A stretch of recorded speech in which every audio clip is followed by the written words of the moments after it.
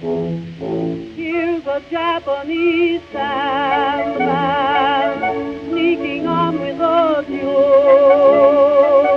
Just an old second-hand man, he'll buy your old days from you. He will take every sorrow of the day that is through, and he'll bring you tomorrow just to start life anew. Hello and welcome to the good friends of Jackson Elias, an occasional podcast about Call of Cthulhu, horror films, and horror gaming in general. I'm Paul Fricker. I'm Scott Dorwood. And I'm Matt Sanderson.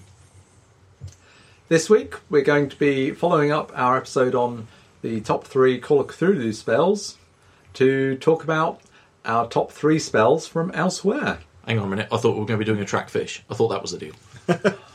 Yeah, I mean, fundamentally we can bypass all of this by porting a tracked fish to other games. Yeah, I didn't think that could be the top 3 of all-time spells from everywhere else. Yeah. Well, I mean, all we need to do is just change the stat blocks. You know, there's a few bits of mechanics, and yeah, we're away. I'm not going to join in with this. So, yes, we've each gone away, looked at some of our favourite games, some of our favourite spells in there, and I think we're going to talk about them. That's the plan. Yeah, indeed. Okay, let's talk. See how many I can steal from your list this time. Yeah, that's why Paul's going first this time, because that means he go last. Oh! I think there's very little chance that we're going to steal each other's spells in this one. Yeah, but let's not take a chance here. No, okay. Not with spell thief Sanderson on the case. I like that. Okay, well, my first spell is from Ars Magica, and it's called, and it's very much for the name that I chose it, because I think it's a very evocative name, and the name is Whispers Through the Black Gate, and it allows the user to contact the spirit of a recently deceased corpse. And the reason I like it so much, if it was just called Talk to the Dead or something fairly obvious like that, then I think it wouldn't really. What the equivalent D&D spell is actually called. Is it? Yeah. Yeah. Again, it's like we talked about some of the Call of Cthulhu spells. You know, Call Azathoth or whatever. They're just very bland names. I think some of the poetry of the names brings a lot to it. So, if we think about Whispers Through the Black Gate, the first thing it brings to mind for me is that whispers implies that if you listen hard enough, you can hear the dead talking. Which is creepy.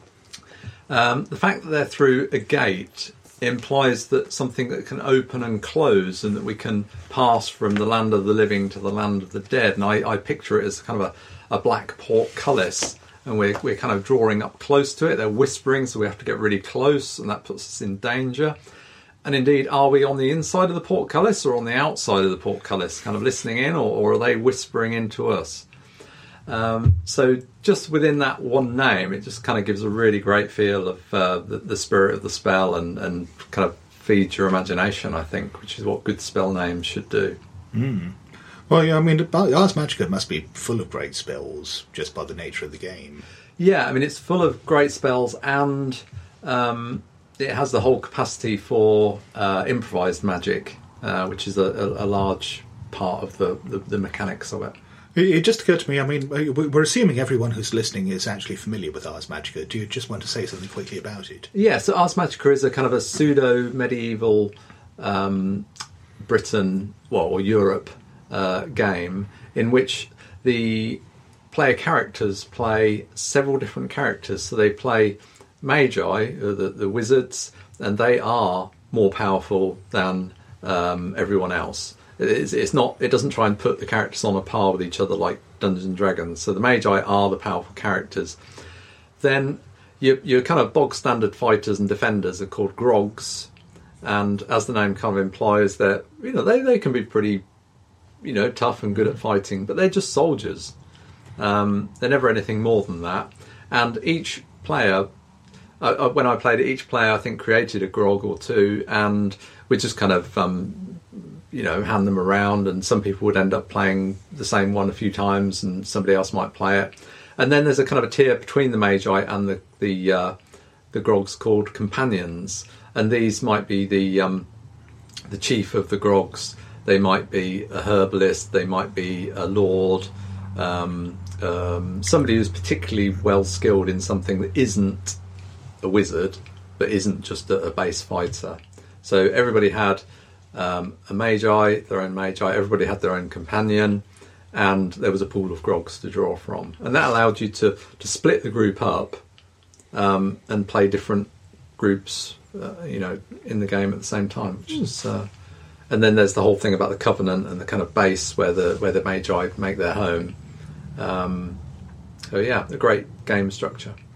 Yeah, I've only played it a few times, but the magic system in particular, which obviously is the raison d'etre of the game, it really shines. The way it adds mechanical structure to being able to improvise magic is great. Yeah, you've got 5 aspects of creation, destruction, manipulation, and so on, with kind of Latin names, and then the 10 kind of ingredients of fire, earth, air, and so on. Yeah. And then you just combine one of each, so you can have creo, ignum, create fire, and then you just add a bit of colour and you're away. Yeah, it's really quite cool. Ars Magic has been on my list to play for a long time, but never actually got a chance to play it. Yeah, it's one of the games that I always wanted to run a long fantasy campaign, and that was the one that I kind of ended up running for quite a number of years. With some friends. My first one is from one of my favourite games of recent years, which is Monster Hearts. Monster Hearts, it's a game of supernatural romance or complicated relationships amongst teenage monsters, and it's a delightfully dark and twisted game, and brings in a lot of emotional aspects that you don't normally see in role-playing games. But there's one spell that I've seen come up a few times in campaigns, and we joked when we were talking about the Cthulhu spells about Kor Lazathoth being the destroyer of campaigns. Well, this is almost the Monster Hearts equivalent.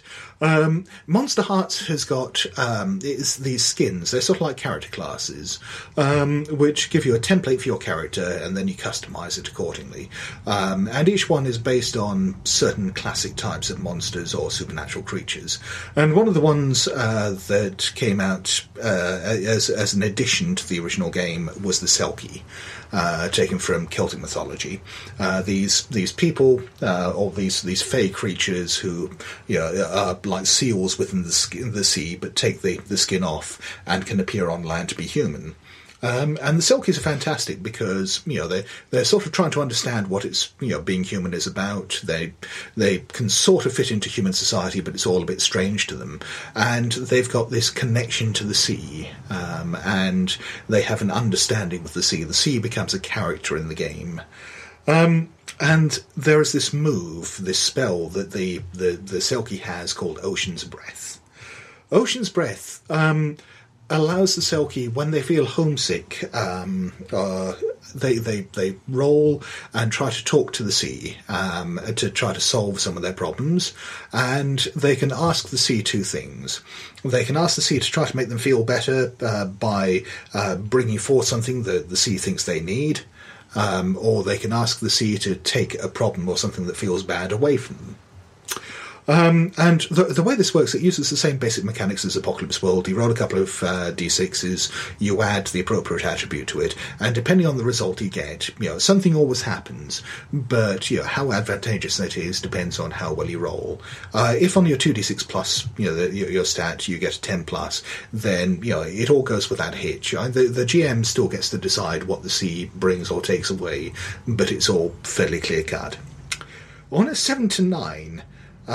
You can choose again, the sea brings you something or the sea takes something away, but the ocean doesn't quite understand the human world and causes serious or unexplainable damage in the process.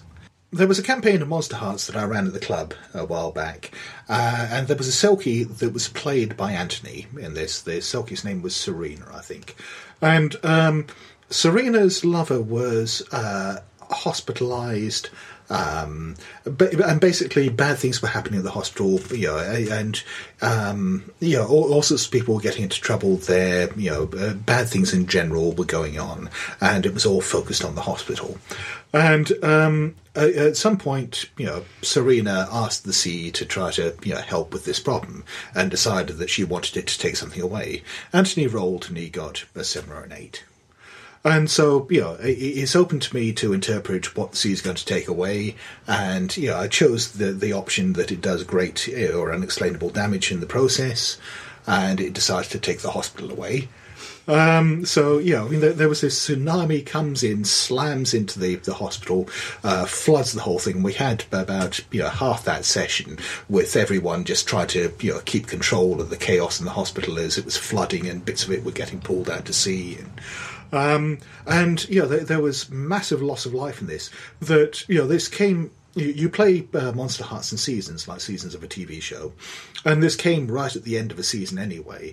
So we had that finish up, and then the second season was all about dealing with all the restless dead souls who had been killed in this incident and were still hanging around town. That was great. Like some of the ones we talked about in Call of Cthulhu, this is a spell that just creates the game for you. As soon as that comes into play, interesting things will happen. I must admit, I've never been sold on Monster Hearts yet, and it's still yet to be sold. But it's an amazing game. Seconded. I think it's marvellous. I'll be the odd one out. Right. Thankfully, no one's taken my shtick and stolen my first choice yet, or any of my choices.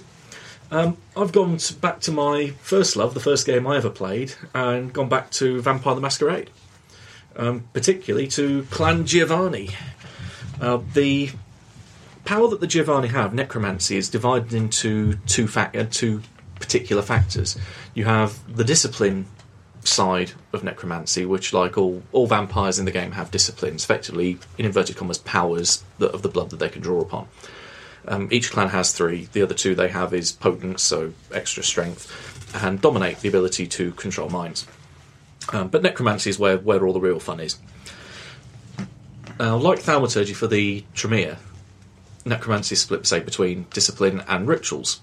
So each level of a given power that you have in necromancy gives you an associated ritual that you can draw upon. Whereas necromancy, the discipline, is fire and forget, a bit like just say power in inverted commas. Rituals are more spells. One particular spell that they have in there, one particular level 2 ritual, the title isn't particularly brilliant, but then the effect of what it does, and mainly because of one of the anecdotes I can remember from one game that just had the GM scream, "They did what?" Is called Spirit Beacon. Essentially, you take the severed head of someone, as it describes in the book. There's no way that a spell that starts off with "you take the severed head of" can be dull. That's what you want every spell to start with. To attract fish, you first piss in a bathtub. But this requires the head of a man forsaken by God. Obviously, this also depends on what your definition of forsaken by God is. Now, in this case, actually, I think the GM in question wasn't worried about whether it was a man or woman, because I remember that my poor little Dunsern, one of the Giovanni subfamilies, actually took the head of a prostitute in a Tesco car park. Paul's looking particularly eyebrows raised at this. Did he get club card points? No, funnily enough, not the kind of thing they have on deals at that time. But it was in response to walking into a live game of Vampire the Masquerade back in Reading, way back in the day, where we had well over probably a couple of hundred players playing in a regional event at that time in the Camarilla Society. That it was being run at the same time that the Wraith game was being run in the same event. And part of the premise that they'd set up for Wraith was that the whole area was basically swamped with spectres. Effectively think monster wraiths, ones that are taken over by their shadow. And one of the discipline sides of necromancy that I had in Ashpath was to peer across the other side and just make sure that there's nothing out there that's going to harm us. And so the GM kind of looks at me and says, "Let me just confirm with the Wraith and I'll get back to you." He comes back a few minutes and says, "Yeah, he's just black." What do you mean black? Well, you know that kind of effect when you see like hordes of ravens. In this case, just insert spectre for the word raven.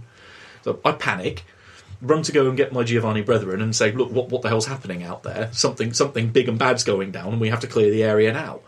I thought, hang on a minute, Spirit Beacon can do this, and I've never used the power up until now. It's just, I've got 2 levels of necromancy. I have to pick a ritual from the book, so I picked that one. Over the severed head, you cast this ritual, at which point it becomes like a magnet to all wraiths in the area. Effectively, it shines this glow over the Shadowlands, and any wraith that sees it, not just with an area effect, anything that sees the thing is drawn to it. Like a moth to a light bulb. Exactly. So I just wandered into the game after having gone out to the local car park, killed a prostitute, ripped her head off, come back to the game, walking this thing around the edge of the room, just going, this should attract every spectre in the area, getting some very odd looks, and then walked back out the room again. Walked across the other side of Reading and threw it in the local Nihil, which in Wraith is effectively a large whirlpool vortex back down to oblivion. And promptly destroyed the Wraith plot for the game that going to be happening later that evening. As the Wraith ref, when the vampire ref told him, oh, one of my Giovanni's done this, you just heard the, you did what? Screamed across the whole room. You know, all these stories of moral panic surrounding role players. Well, I think a big part of why they come up is because we will blithely say things like, I walked out of the game, killed a prostitute, took her head in the Tesco car park, put in a bag, went back to the game. But that's a normal Friday night in Reading. What are you complaining about? True, fair point. But yes, you are what's wrong with the world. You are the person the Daily Mail warned us about, Matt. Oh, that was me thinking I'm just a spell stealer. But mainly for the hilarity that you can get away with using a fairly low level ritual. That was the first on my choice for Spirit Beacon. Nice. So, did they let you back again? I actually think one of our Giovanni cohorts almost got himself promoted as a Justicar when he tried to enter the Camarilla after that kind of stunt. we just freed you from this impending doom. Be grateful. Okay, we'll be grateful. Well, my second spell isn't actually from a game, or it could be from a game, but it's actually from a story. It's from Lord of the Rings. We've got Middle-earth role-playing game, we've got the Lord of the Rings role-playing game, we've got One Ring. I'm sure it's in there somewhere. Yeah. And it's from when the characters are in Moria, and Gandalf they leave Gandalf to face the Balrog, unbeknown that it's the Balrog at that point in the room, and they hear him up above kind of yelling, and then he comes down to join them, and he talks about having cast a shutting spell on the door, but the door is kind of burst asunder, and he says how the counter spell was terrible. And I just like the way that the whole idea of counter spells is kind of brought in, even though, you know, lock door in D&D, was it called lock door? Something like that, yeah. It's a pretty mundane spell, there's not much to that really. Again, it just does what it says on the can. But having some kind of monster or sorcerer on the other side of the door that can summon up a counter spell, and there's kind of a magical duel going on, because often this is something that's left out of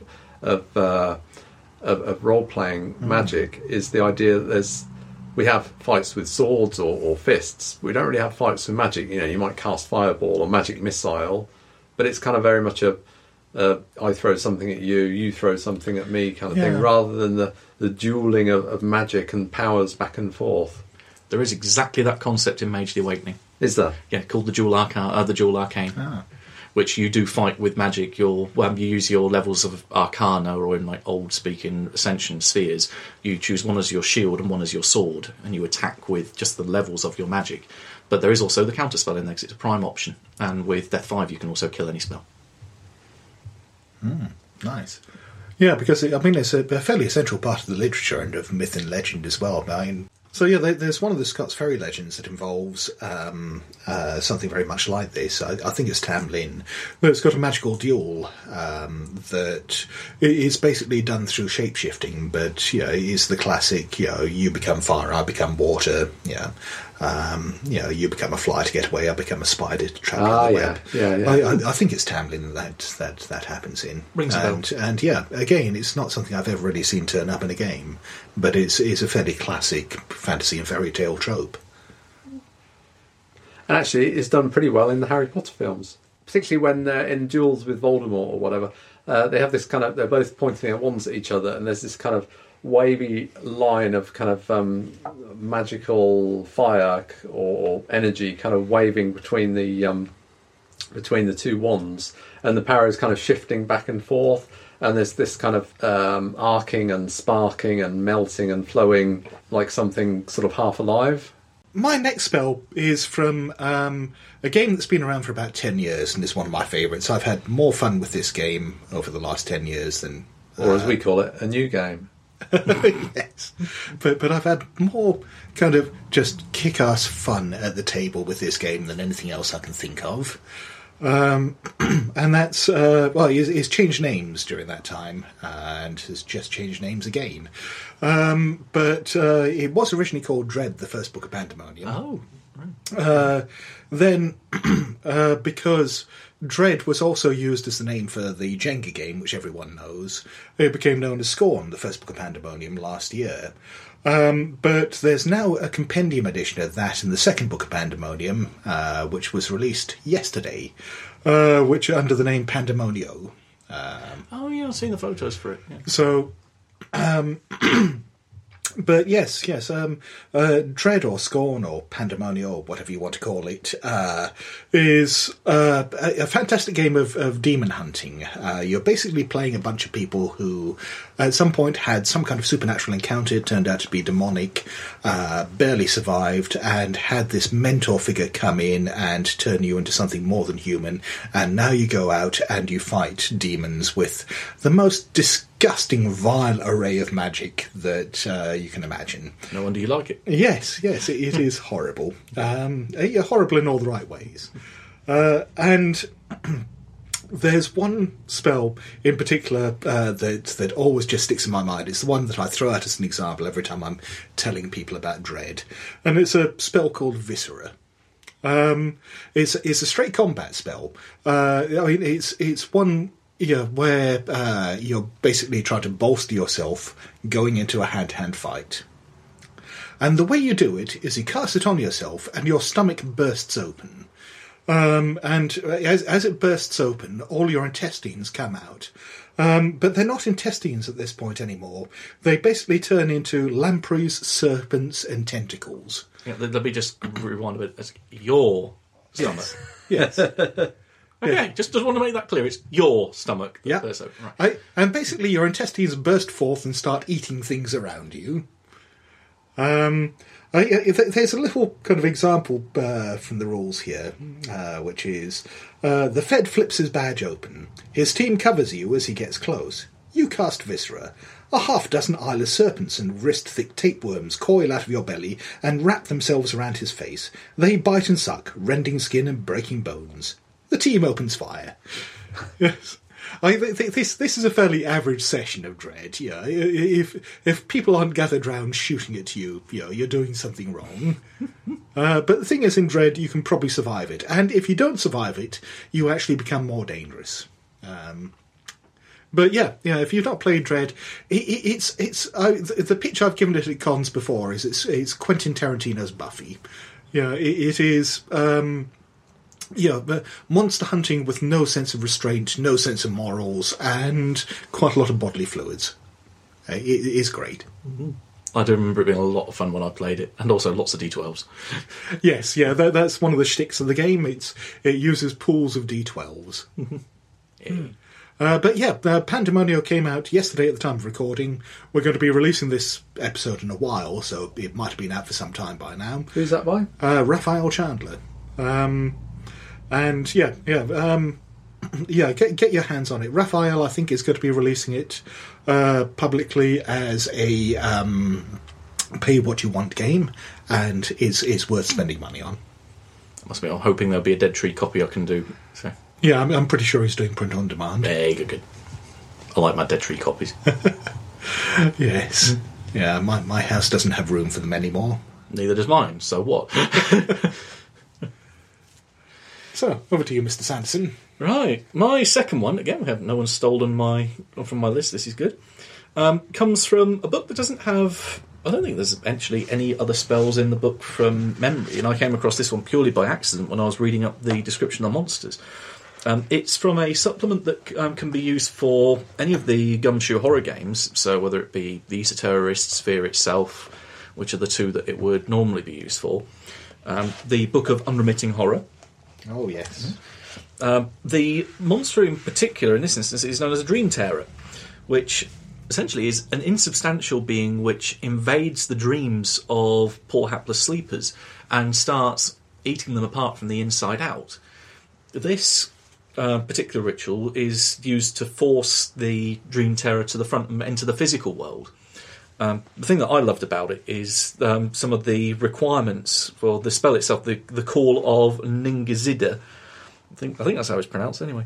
Yeah, you don't want to get that wrong. Yeah, Kalatu necktie. Yeah. Just the description of some of the things you needed to cast this was what made my eyebrows raise when I was thinking, how the hell are they going to get hold of this stuff? A portion of the amniotic sac of a stillborn child, a net woven from human hair, dragon's blood incense, and a piece of snowflake obsidian. Funnily enough, I was thinking, yeah, that's a fairly specific list. Fairly obscure, fairly hard to get stuff. Yeah, Scott's got most of those on his shelf. Yeah, that's true. I was going to say, if it involved a dead kid, you would do. Yes, yeah, I've got spares. But yeah, also then just the image, it's typical horror film gold, really. That you have this, you're casting this ritual over some poor hapless sleeper, and then all of a sudden this being starts to manifest in this call, in this web that is manifest over the top of it, out of nowhere, almost ripping out their subconscious from another dimension almost. Just, again, the prerequisites that you need for this thing and just how it manifests, I thought was a wonderful piece of this gem inside the book. I didn't actually think contained any rituals when I was looking through it. Then so I found this as a side reference. Yeah, but it's been a few years since I've read that, but I picked up the original version of it, which predated Gumshoe. Yeah, well, they had the D20 version, I think. And, it's creepy as hell. Mm-hmm. Yeah, there's some really genuinely disturbing stuff in there. Oh, yeah, definitely. Yeah, Dream Tour is a fairly tame in comparison. Right. Paul, back to you. Keeping my fingers crossed you haven't stolen my last one. No, I definitely haven't stolen your last one. My last one is... So my last spell, I'm rather ill prepared for this. If I'd gone through Osmatica in a little more detail, I would probably have chosen something from there, because there are quite a lot of very creative spells in Osmatica. But sort of thinking on the fly, I'm going to come up with one that speaks of games in decades gone past. And a game that I owned since the 1980s, but only got to play, I think, last year. I'd played some of the solo adventures back then, but never actually got to play the proper thing. And I managed to sign up for a game with a lovely chap from New York, who took us through a game of... Tunnels and Trolls? Tunnels and Trolls. Who took us through a game of Tunnels and Trolls. And if I had to pick a Tunnels and Trolls spell, they all had such great names, but I guess it would be Take That, You Fiend! Oh, that's Never mind your magic missile and your fireball. Take that, you fiend! Nice. I don't know if I've got any more to say about that, but... it's such a great fun game. I'd actually like to run some more, I think. But it's great.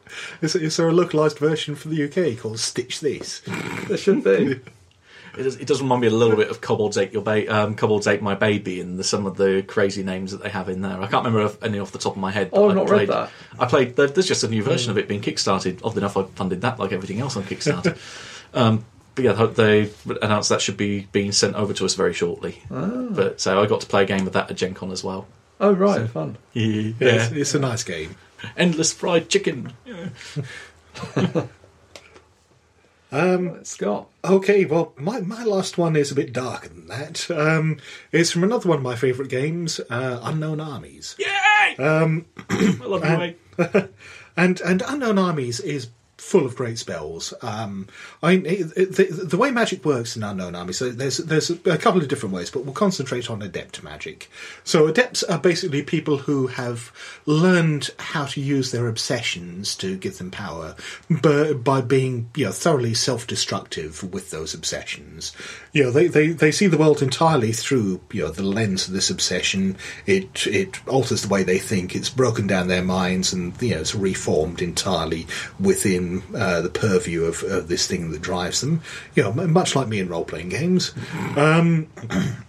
This one is from an adept school called Personomancy. Personomancy, basically people who play games with identity, particularly using masks. They're very literal identity thieves, and they can change their appearance. They can put on all sorts of guises, and they can screw with reality in all sorts of identity-based ways. But there's one spell in particular which is just so nasty. I love it for the title. I love it for what it does, and I love it for the fact that it's something that can act as a great kicker in a game. And it's a spell called Rosencrantz and Guildenstern are Dead. I'm sure you recognise the reference, but it's a line from Hamlet and the title of a Tom Stoppard play. But what it does, it basically allows the Personomancer to create a duplicate of him or herself that is like them in all ways, apart from the fact that it can't cast magic.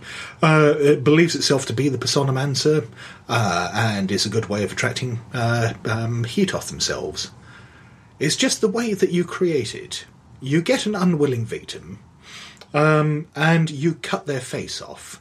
You do a magical ritual whereby you peel their face off and you turn it inside out and put it back on, and in the process put the magical mojo in there, and the person just reshapes into a duplicate of you, and their original personality is still in there somewhere, like this tiny voice trapped inside, just helpless.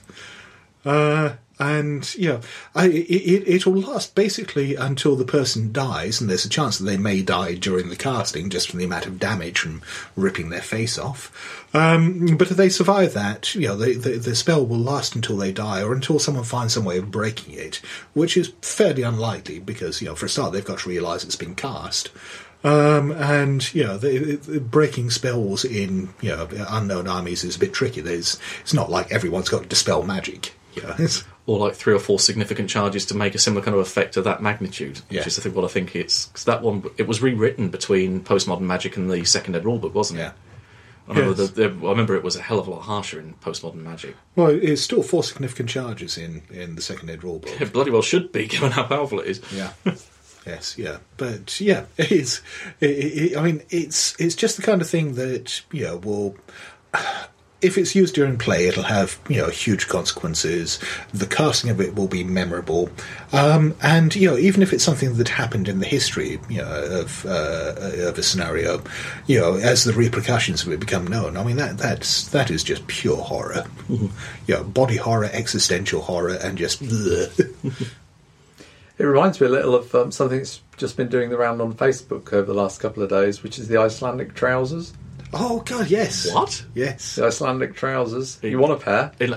Enlighten me, I don't know this. Well, it's not so much an unwilling victim as you make a pact with somebody, and the one that dies first, you have to flay their skin off all in one piece from the waist down, and then you wear them, and you put them fresh onto you pull them on like a pair of trousers. And why do you do that, Scott? Shits and giggles. So I don't know. And then you kind of will them to someone else, I think, after that. Yeah. Well, I mean, do they? Yeah, I mean, do you just make the same pact with someone else, and when you die, they cut yours off, but you're still wearing the other trousers? Well, I can't imagine they last that long, do they? I don't know. suppose a bit leathery. Human skin's pretty tough. It puts the lotion on the skin. I mean, you come in at the tail end of this, and you could be wandering around with a good set of thermals there. I am left somewhat speechless. So that's one for Pedro, I think. Yeah, He's up in Iceland. He should know about this. Yes. Yeah. Well, He wrote Mythic Iceland, so I'm sure he's got a bear. I reckon. The horror. The horror. Okay, yeah, that's going to take me a bit. That would be why Victor wasn't at Gen Con this year. Reconstructive surgery. Right. Or he was just breaking a new pair of trousers. Moving on. And to a nice fluffy game that has... In between the break, yes, Scott recognises the book I've got on my lap. To a nice fluffy game where it's like Call of Cthulhu without all the cheery optimism. Or Gnostic Christianity, the role-playing game, is the other description I've heard for this lovely, bright, happy, cheery game. Cult. Yes. In particular, the second edition of Cult had two of the most wonderfully artistic books with the phrase "for mature readers," or no, for mature players. I was going to say reader because it was somewhat an irony that they be able to read the bloody book on the front cover. Yes, for mature players and people with very, very good eyesight. Yes, I was showing this round in a break we had while Scott was coughing his guts up and making them into snakes that would attack the rest of us. And this in particular book called Beyond the Boundaries, The Conjurer's Guide to Death and Time and Space. The other one being Heart, Mind and Soul, The Conjurer's Guide to Passion, Madness and Dreams. Cult is a wonderful game in which you essentially begin to realise that reality is a lie and that you're in fact trapped in a prison. God, if there was a God, is an usurper that cast the rest of his kind down into this prison to become the one true God because he was a vengeful son of a bitch. And that now he's gone missing, his tomb is empty. That people are starting to escape into the cracks that are developing in his intricately designed prison or his machine, and that they can gradually become to attain power that was once reserved for the gods, otherwise magic. And split into, say, nice effects, say death, time, space, passion, madness and dreams. They're very specific. It's not like casting fireballs and throwing them down the street. It's a lot more horrific than that, and also takes a hell of a lot of time to cast these They're all effects. rituals. Yeah, all rituals. How long do they take? Anything from several days to several months. Yeah, they're long.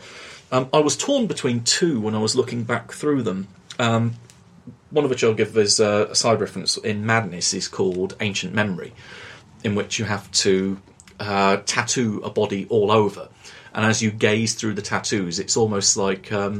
there was an article on, I think it was Click, the technology programme on BBC News, that had a website where it was a perpetually depthening image that you zoomed in and you saw more image coming in and out. That's what this tattoo does, in that you just zoom down, your eyes are drawn to more intricate detail, and then there's another level beneath that, and you just keep looking and looking and looking, and it's just you are driven insane the further in you look.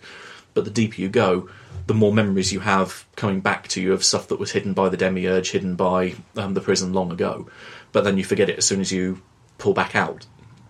So you have to have someone else that you're narrating to all the way through. I thought that was a close second. But the one that attracted my interest is from a page that is to give you an idea, dear listener, of the impenetrableness of this book. Has no page numbers. It just has a plus on one side and a minus on the other. Is printed in the same bronzish, reflective, painted paper that the front cover is, and then scratched over as if it's been run over tarmac.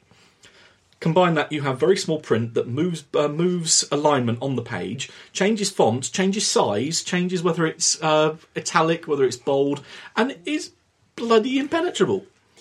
But amongst this horror of typography, there is the death of time. Mainly it's for the text that it describes it as. The Conjurer can stop the passage of time. He's able to recreate eternity somewhere in our reality, making sure that mortality does not reach in.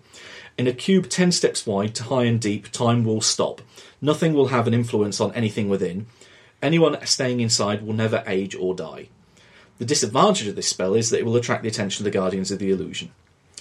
And it's just that you cast a place where time dies, or death dies, as it refers later in the text, but also inherently puts that, by the way, casting this is more than likely going to get you killed unless you're really potent enough to be able to withstand, I don't know, like a local lictor coming down and knocking on the door, essentially. That it's got that there is an inherent drawback. It has massive payoff, but has a massive disadvantage as well. But I mean, if you were doing a mime act in Covent Garden, I mean, forget an invisible kind of glass box, an invisible glass box where time stops. Oh yeah, you put a hat outside that, you'd mint it. Admittedly, it takes a long time to cast this thing. Yeah, but if you're going to be immortal, then Oh yeah, true. It takes 3 days to cast that. But if you were doing that out in the street, I suppose.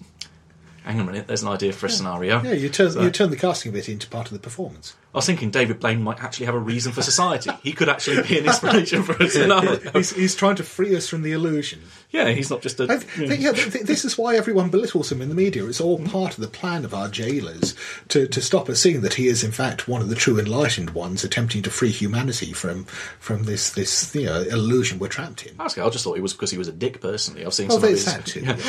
I've seen some of his interviews, and man, that man is a cock. Yeah, but that's just what the lictors want you to think. Always got to have someone you love to hate. I like him. So again, you are the odd one out. We can never agree on one thing. We always have to have two, and then one stands out. I think that may be the only time I've ever heard you utter those words. Of all the people to waste that on. Oh boy. So, on that unexpectedly cheery note... That's the end of our 3, yes. It is. So, please come and find us on various social media outlets. We're on Facebook as The Good Friends of Jackson Liars. We're on Google Plus as The Good Friends of Jackson Liars. People use it. Honestly, I keep saying this. People use that. And we're on Twitter as The Good Friends of JE. We're also to be found at blasphemoustomes.com, where you can leave us messages. And sometimes we even get notifications of them. But, eventually. Yeah, but we don't go looking for them. We do, honestly. Or they find us. Yes. Yeah. So yes, come and find us too. We're out there somewhere. Yeah, we're not just 3 voices at the end of a microphone, honestly. So with that, we say good night. Cheerio. And farewell. In the dawn when you wake, and you'll be of his older in the new day you make. There's a Japanese